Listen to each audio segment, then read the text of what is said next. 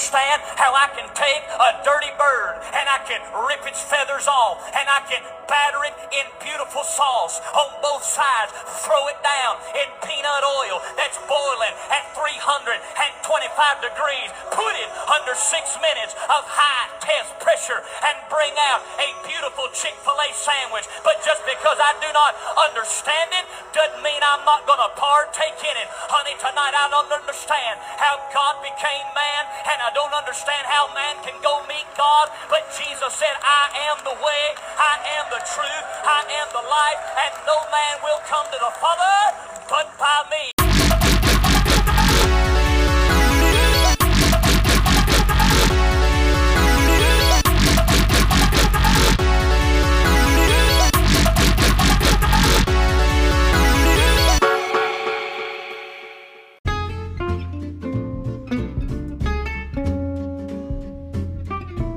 So that guy doesn't understand how food is cooked? Is that what he just said? Hi, my name is Matt, and this is Giant Electric Penguin, a podcast that people really enjoy listening to. Did I say my name was Matt? Because it is, and this is the show. This is episode 32. Happy to do it for you. It is my great pleasure. No, it's my great pleasure to welcome you into another episode of Giant Electric Penguin, the 32nd episode. I'm going to open this episode with another story about something that happened downtown. Last time I talked about the downtown area of the city in which I live. I don't know why I'm trying to be so mysterious. I live in Raleigh. If you don't know where that is, get your U.S. map out and look it up. It's in the South. It's in the region of this country we call the South. A lot of people have a bad impression of the South. And I don't mean an impression like, well, howdy, y'all. Although that's a very bad impression of the South. But a lot of people think it's a hotbed of racism. And they think it's overrun with MAGA assholes and red hats. And a lot of people think it's like a playground for the far right, and in a lot of ways they are not wrong, but in a lot of ways they are wrong, because the South is much more than racism and MAGA hats. Look, we're not all Florida, okay? We're not all Florida, and I'm happy to say I live in a little area of the South that seems, at least on one level, to be a stronghold of liberalism. At least that's the way I see it. At least we're not hunted for sport. Let me put it that way. We somehow coexist here in this little area we call the Triangle. But that's not the point. The point is I have another great story about something that happened in downtown Raleigh, and so here it is. I was walking, doing my regular walk. You've heard about it before. This day, there were no women with broken bones. There was a woman, though, and she was having a very loud fight with someone on her cell phone. It was very loud. It was getting everybody's attention. We were all craning our necks to find out who was this woman having this fight on her phone, and where was she? Because it sounded like she was everywhere. It sounded like maybe she was screaming into a bullhorn into her phone. That's how loud this fight was, and there were a lot of swear words. And I'm not going to offend you by quoting this argument, but I was standing waiting to cross the street, and in the air there's a cacophony of this woman screaming at someone on her phone, telling them where to go and what to do to themselves once they get there. And a guy standing next to me, he looks over at me and he says, "You know what? Every day this place is getting more and more like New York City." And I went, "What?" And I was like it's getting awesome, like it's awesome, like New York City, because that's not happening really. No offense to Raleigh, but it's not like a hip happening place to be. Loud? Did he mean maybe it's getting like New York City because New York City's real loud? Well, all downtown areas are loud.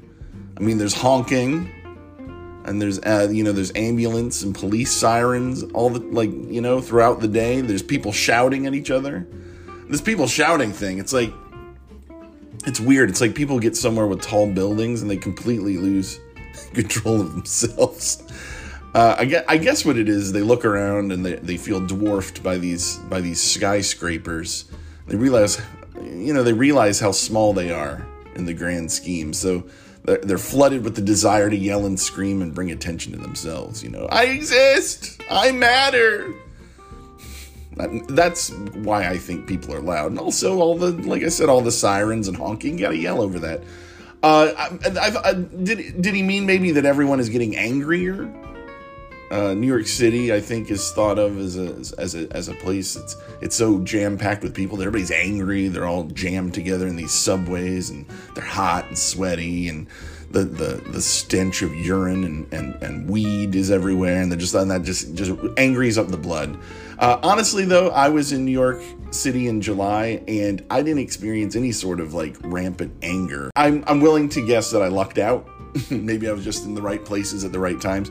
I did witness an intoxicated man banging around a subway station. He was slamming into doors and screaming incoherently. I think he ran into a wall at one point. But that was a one-time encounter. Everybody was giving that guy a wide berth. We're like, hey man, work out your feelings, whatever you need to do. And he didn't taint the visit at all. So, I didn't see that either. But I do think that people have gotten angrier. And I think, personally, my opinion is it grew out of the whole COVID lockdown. We were all forced to stay indoors, and then finally we're given the all-clear signal. By that point, we'd all forgotten how to interact with each other, I think. And a lot of us forgot how to drive. A lot of people forgot how to drive when we were in lockdown. But yeah, the fundamentals of human interaction were somehow forgotten. But I don't know. I wish I would have asked that guy what he meant. That downtown Raleigh every day was becoming more and more like New York, because it certainly isn't culture. The culture.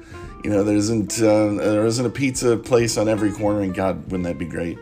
And there isn't a subway system, and it's fun to tool around on that subway. I got to tell you, sometimes people get on. When I was in New York in July, did I mention I was in New York City in July? I was on a subway train, and these guys got on, and they said, I'm sorry, everybody, but we are very dangerous. And kind of a hush went over the subway car. I'm sure the residents of New York were just they turned their, music up. We're like, whatever. But these guys were very dangerous because they were dancers, and they actually did some pretty dangerous dance moves. They were doing some real Cirque du Soleil shit on the subway. But see, that was just pure joy. I don't know. This guy had something specific in mind, I guess, or maybe he was just trying to, I don't know, make conversation, or maybe he had something very, very, very specific in mind, used to not see women with phones, only in New York City, am I right? That's another bad impression of the South, but maybe that's what he thought. Maybe he's like, oh yeah, every day it's getting more liberal. All these liberals are handing women phones at the feminist meeting. There's a big feminist meeting in the park, and they all got phones, and now they can call men. They don't just have to regulate their yelling at men in the privacy of their own home. Now they can call men on the phone and yell at them over the phone all day long.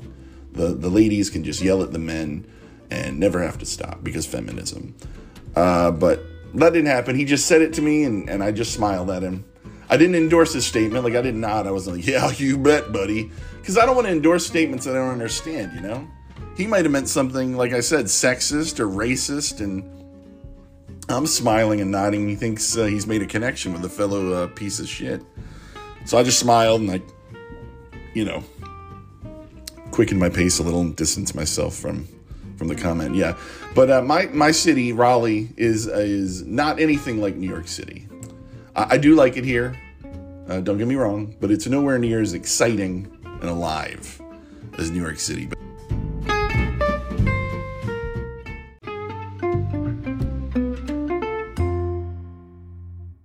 We got some bad news at GEP HQ last week. Steve Harwell, former frontman of the pop rock band Smash Mouth, passed away at the age of 56, surrounded by his friends, family, and oddly, Jimmy Buffett's dogs. You, of course, remember Smash Mouth's hit songs All Star and Walking on the Sun.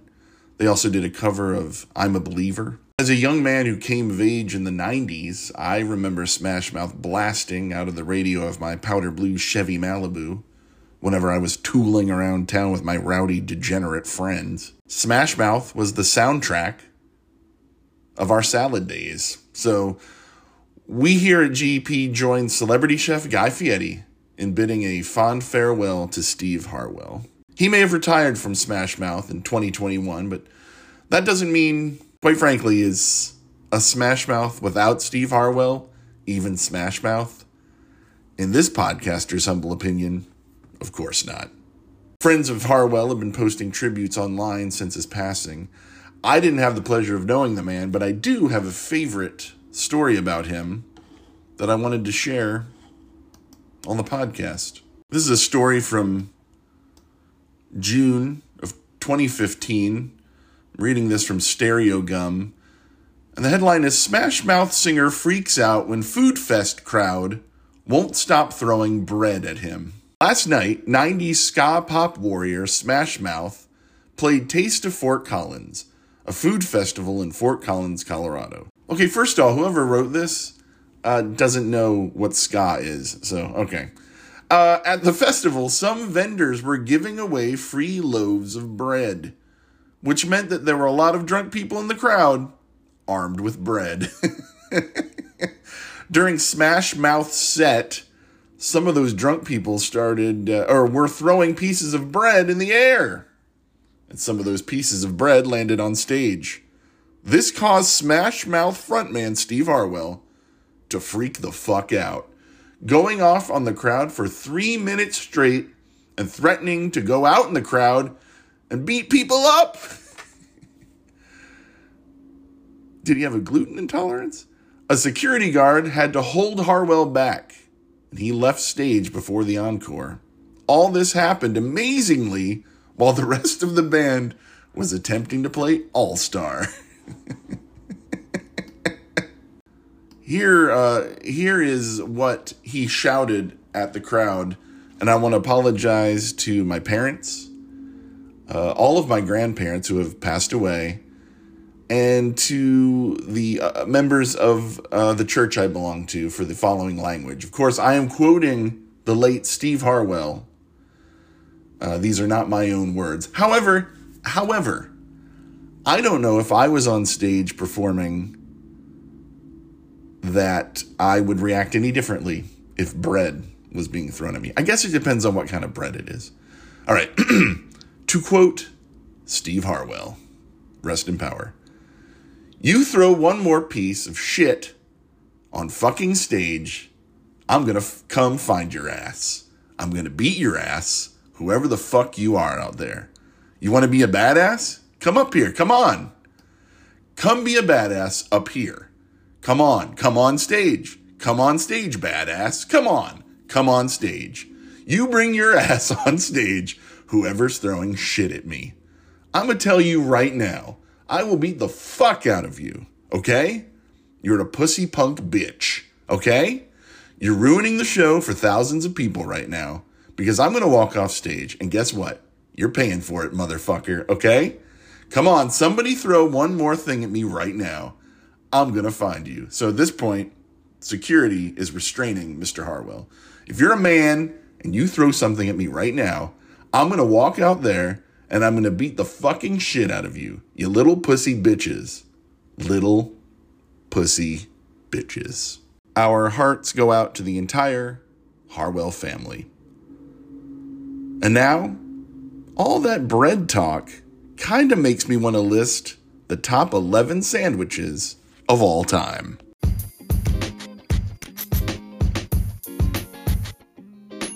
Number 11, the Arby's roast beef sandwich. Number 10, the bacon, egg, and cheese biscuit from Bojangles. Number 9, an Italian hoagie. Number 8, the spicy chicken sandwich.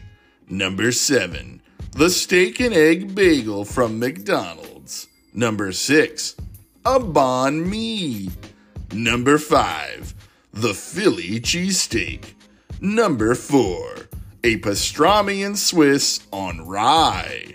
Number 3, the Mexican torta. Number 2, a cheeseburger.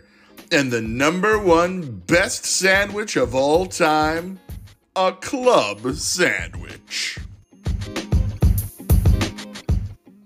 I know for a lot of you, the only reason you've ever listened to this podcast is in hopes that I would list the 11 best sandwiches available to the general public. So there you go. I finally have given you the only list you're ever going to need of great sandwiches, the top sandwiches, you might say.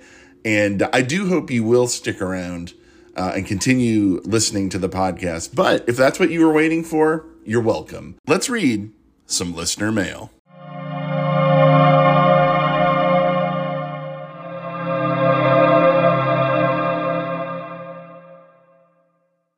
All right, here's an email from listener Greg. Hey, we haven't heard from listener Greg in a while. I believe he wrote to me back in episode 16. He had some of his favorite jokes for children, and that didn't quite work out. But I always like to hear from listener Greg. I like to hear from all my listeners. The email address to reach out to the show is giantpengypodcast@gmail.com. Would love to hear from you. There's a lot of topics out there that I've thrown out there over, these 32 episodes. You can respond to any of those topics. You can respond to none of them. You can just write something completely new and out of the blue. It's fine. Comment on something from the show. Maybe you got a story to tell. Whatever you want to do, send it to giantpengypodcast@gmail.com. I've got a couple emails that I want to share with everyone, but we're just going to do listener Greg's today and get to this other series of emails I received recently. It deserves a little bit more time than we have. So listener Greg asks, this is regarding our last episode, regarding episode 31 is the subject line. It says, would you have sex with the Momo sculpture? Well, listen. Oh boy. Well, it's good to see that listener Greg has not changed. All right. Okay. Would you have sex with the Momo sculpture? We talked about Momo in the last episode. If you don't know what Greg is talking about, Momo it was a sculpture made by a Japanese artist, and what it depicts is a bird woman. It's a bird body with very voluptuous exposed breasts, and then it's got a woman's face, a woman's head at the end of a long neck, and the sculpture itself is called Mother Bird, but it became known as Momo because of this Momo challenge hoax that took the world by storm for a week or two. But it's a very disturbing statue. I mentioned in the last episode that it's hideous. It's the kind of thing you don't want to look at, and yet I'm drawn to it. Drawn to look at it. I don't want. Listener Greg clearly took my statement that I was drawn to it, possibly in the wrong way, but that would explain why he's asking this question. Would you have sex with the Momo sculpture? And then he adds, if no, what sculpture, if any, would you have sex with? Oh my God. Love the show, Greg. Okay, well, Greg, oh boy. As I've said, it's not that kind of show. We've talked about some very racy topics, but it's not that kind of show. Your question would fit in more if we did something like Giant Electric Penguin After Dark. So if I ever decide to do Giant Electric Penguin After Dark, where maybe we touch on some more, racier topics, more taboo subject matter, perhaps I'll answer your question. But as far as this episode goes, we're done. This was episode 32 of Giant Electric Penguin. Thanks for listening again. Our hearts go out to the Harwell family. Good on Jimmy Buffett's dogs for making the rounds. You know, those emotional support animals. They're out there making life tolerable for us human beings, and it seems like Jimmy Buffett's dogs are some of the best out there visiting with families of lost musicians. That's the show. Write to me at giantpengypodcast@gmail.com or visit Giant Pengy Podcast at Instagram. I've turned into a robot. I don't know what all that was. Anyway, this was Giant Electric Penguin. My name is Matt, and as always, thank you for listening to podcasts.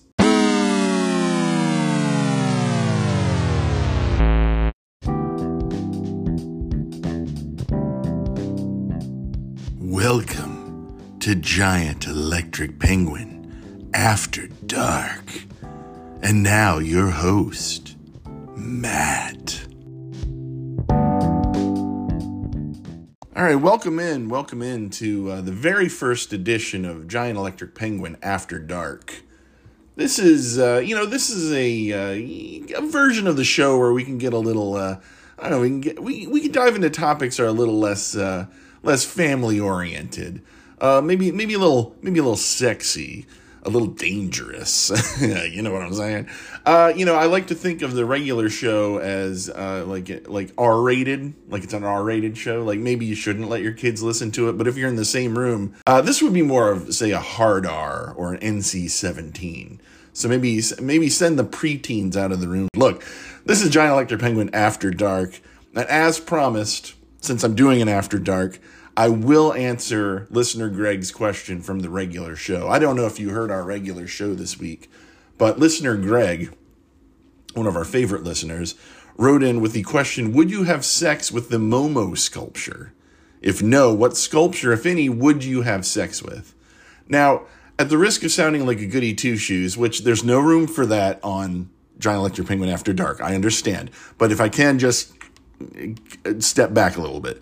I'm happily married for 16 years to my beautiful wife, and I have no intention, I have no desire to ever cheat on my wife with anyone, especially not a sculpture of a weird Japanese bird lady. But if I came into this with that mindset, the show would be over. This would be the end. I'd be saying, thank you for listening to Giant Electric Penguin After Dark. We'll see you next time for more, saucy content. I mean, where was the saucy content? The goody two-shoes got on and said, I'm married. I wouldn't have sex with a statue. And then he left. Steve Harwell would call me a punk pussy and throw a bread in my face if you heard that kind of bullshit.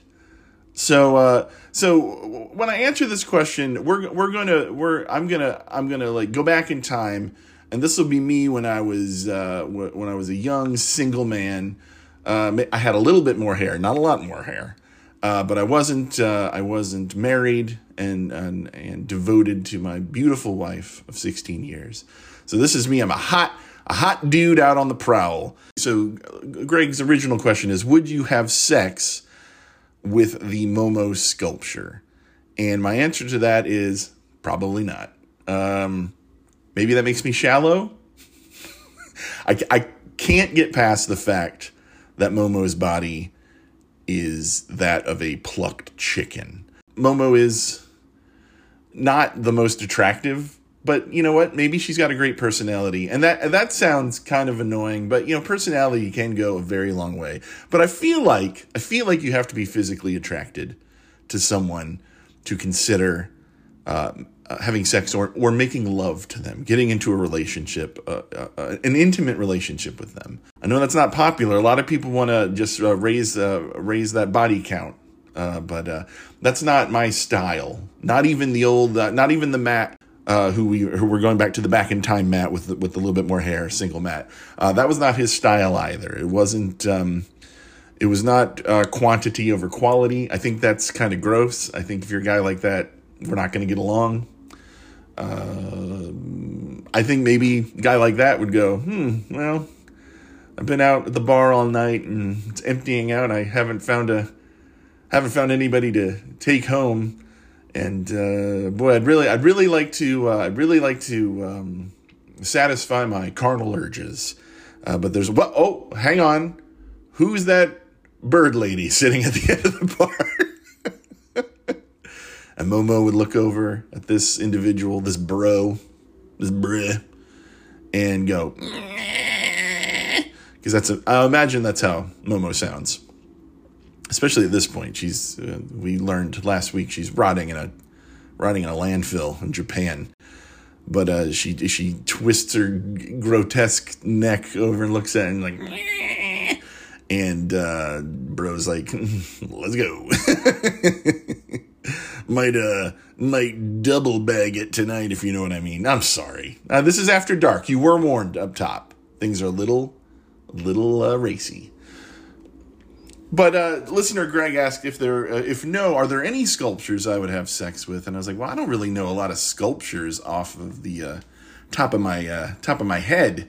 So what I did was I went to timeout.com because they were kind enough to provide a list of the top famous sculptures of all time. And I believe they presented 26 top famous sculptures of all time.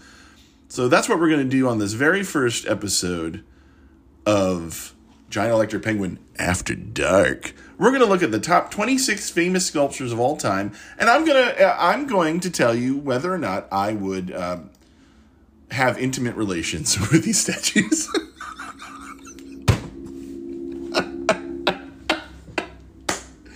This feels like we've turned a corner and there's no coming back from it. Let's get into it. The first statue on this list is Venus of Willendorf. Of course, this statue, or sculpture, I'm sorry, not statue. I guess there's a difference.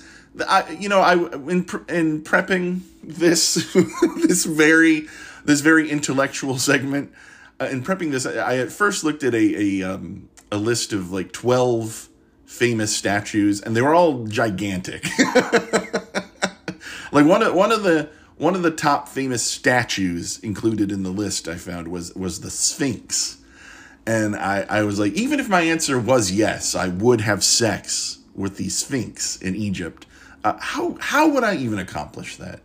And I guess that's the question we could ask even for these sculptures. How would one accomplish? What are we doing? Why are we doing this?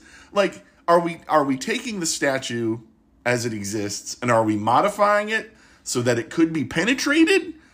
We're essentially, pleasuring ourselves with said sculpture. Is that it? Or is this the sculpture has like a night at the museum situation? The sculpture is sentient, and it gives consent, and the statue is not, or the sculpture, sorry, is now it's not rock hard stone, it's fleshy. It's now kind of human. It's human in a way. And it's given its consent, and it also desires penetrative intercourse with me. Is that the situation? Or have I become a statue as well?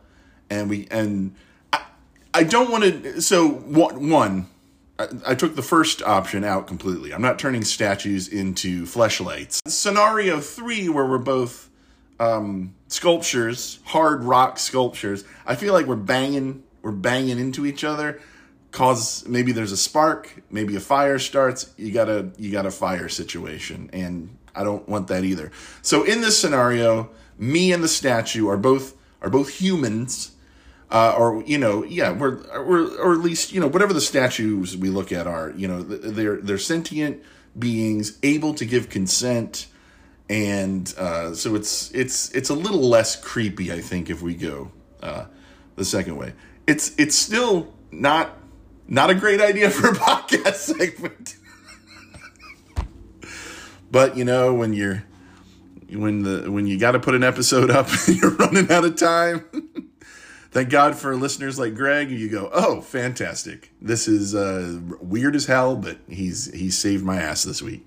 All right, so Venus of Willendorf. This, of course, was made I don't know. It's from somewhere between 28,000 and 25,000 BC. But if you don't know Venus of Willendorf, well, let's read what this Time Out says about it. The sculpture of art history, this tiny figurine measuring just over 4 inches in height, was discovered in Austria in 1908. Nobody knows what function it served, but guesswork has ranged from fertility goddess to masturbation aid. Okay. Some scholars suggest it may have been a self-portrait made by a woman. It's the most famous of many such objects dating from the Old Stone Age. And you've probably seen Venus of Willendorf. It is a statue of a very voluptuous woman, the heaving bosoms, an ample backside, a nice kind of curved, soft belly, and some rather thick thighs, and then either a weird hairstyle, or she has a basket over her head. There's been a comical moment in the barn, and a basket has fallen on her head. The Venus of Willendorf, at least body type, is right up my alley. So would I make sweet love to Venus of Willendorf? Yes. And I like to imagine I would be the size of a Smurf, or maybe one of the Littles, or a Snork. So Venus of Willendorf, the answer is yes, my friend. That is a statue I would love to take home to meet my parents, because every sex partner I need to introduce to my parents first. Number 2, the bust of Nefertiti from 1345 BC. It's the head of Nefertiti. Even though this is Giant Electric Penguin After Dark, I feel very uncomfortable answering the question, would I have relations with the bust of Nefertiti, considering she is only a head? I feel like I shouldn't answer this question, and I won't. I refuse to do it. All right, well, now we have the terracotta.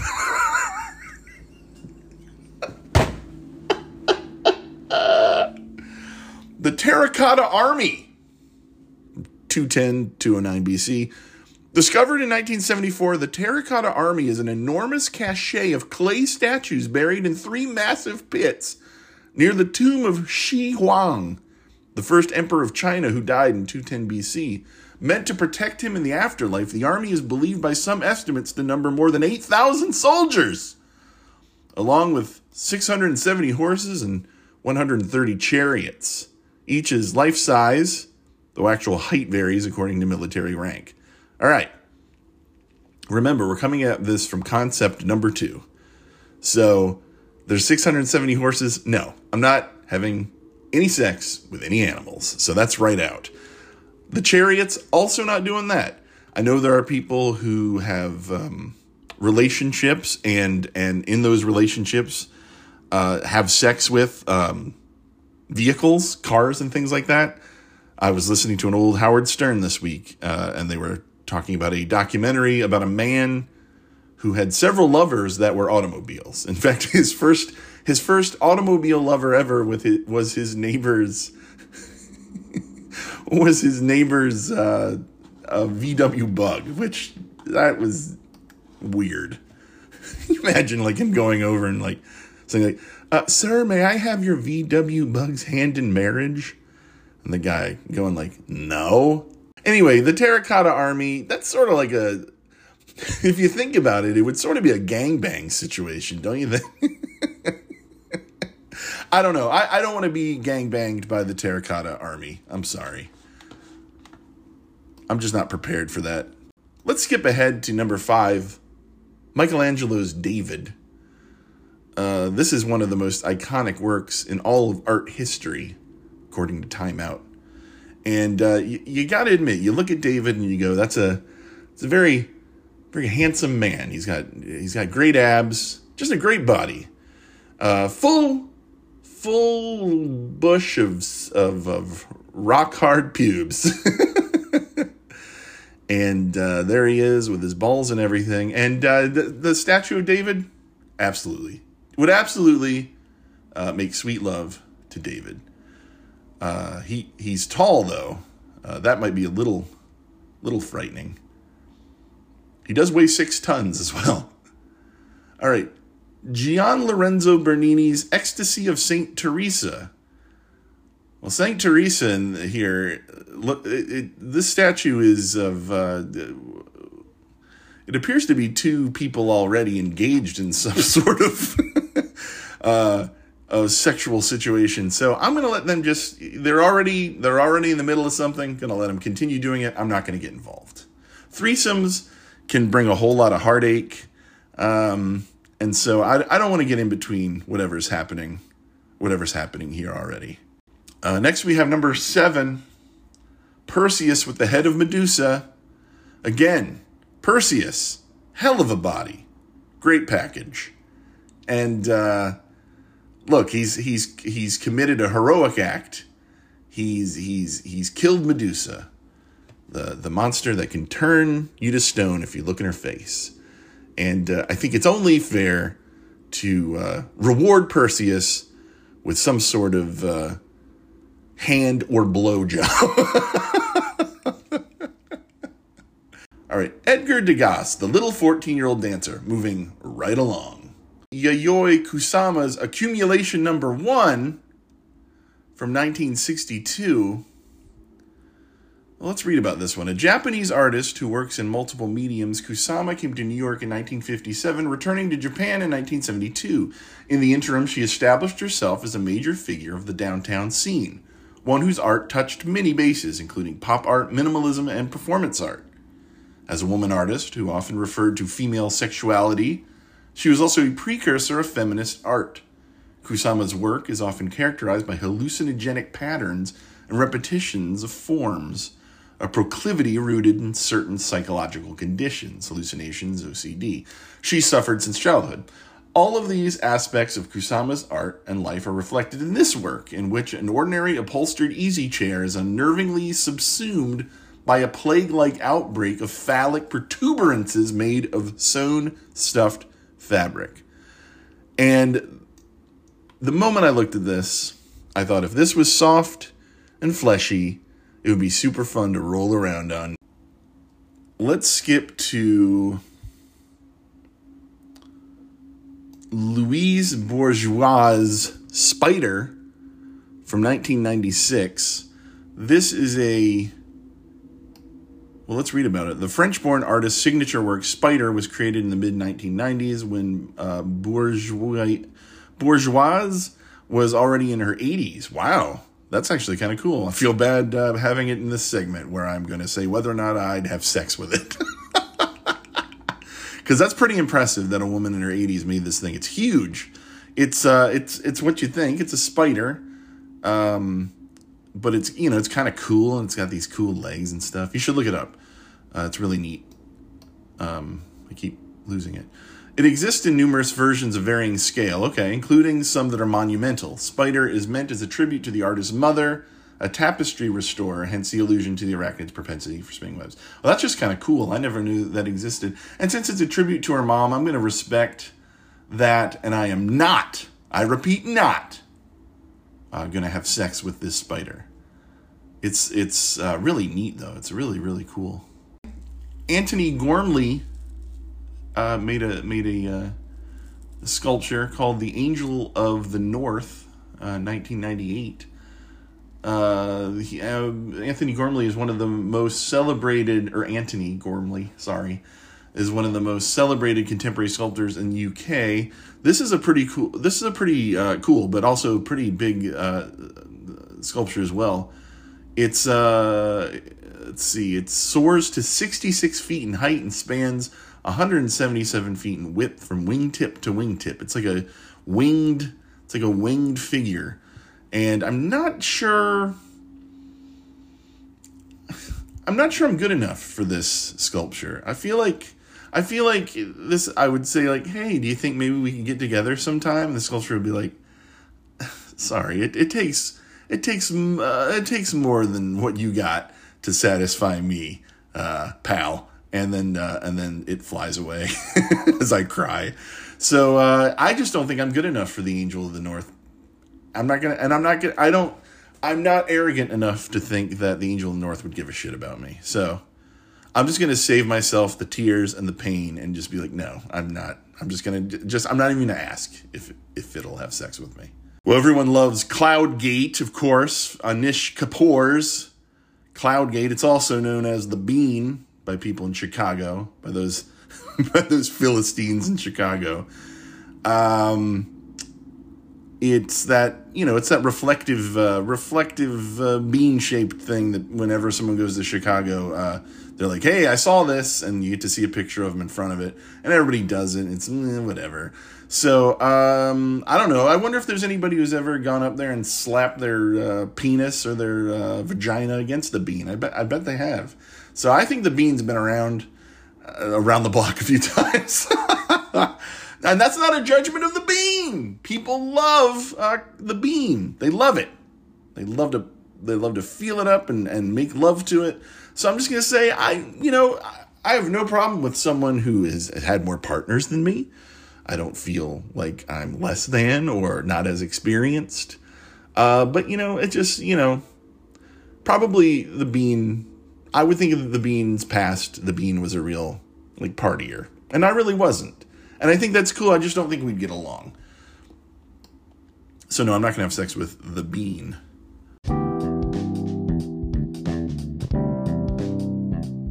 All right, that's enough of Giant Electric Penguin After Dark. Listener Greg, come on, let's stop giving me these terrible things to talk about. I love you guys. Thanks for listening to the episode. It was a fun one to make, and it's embarrassing as hell. Bye.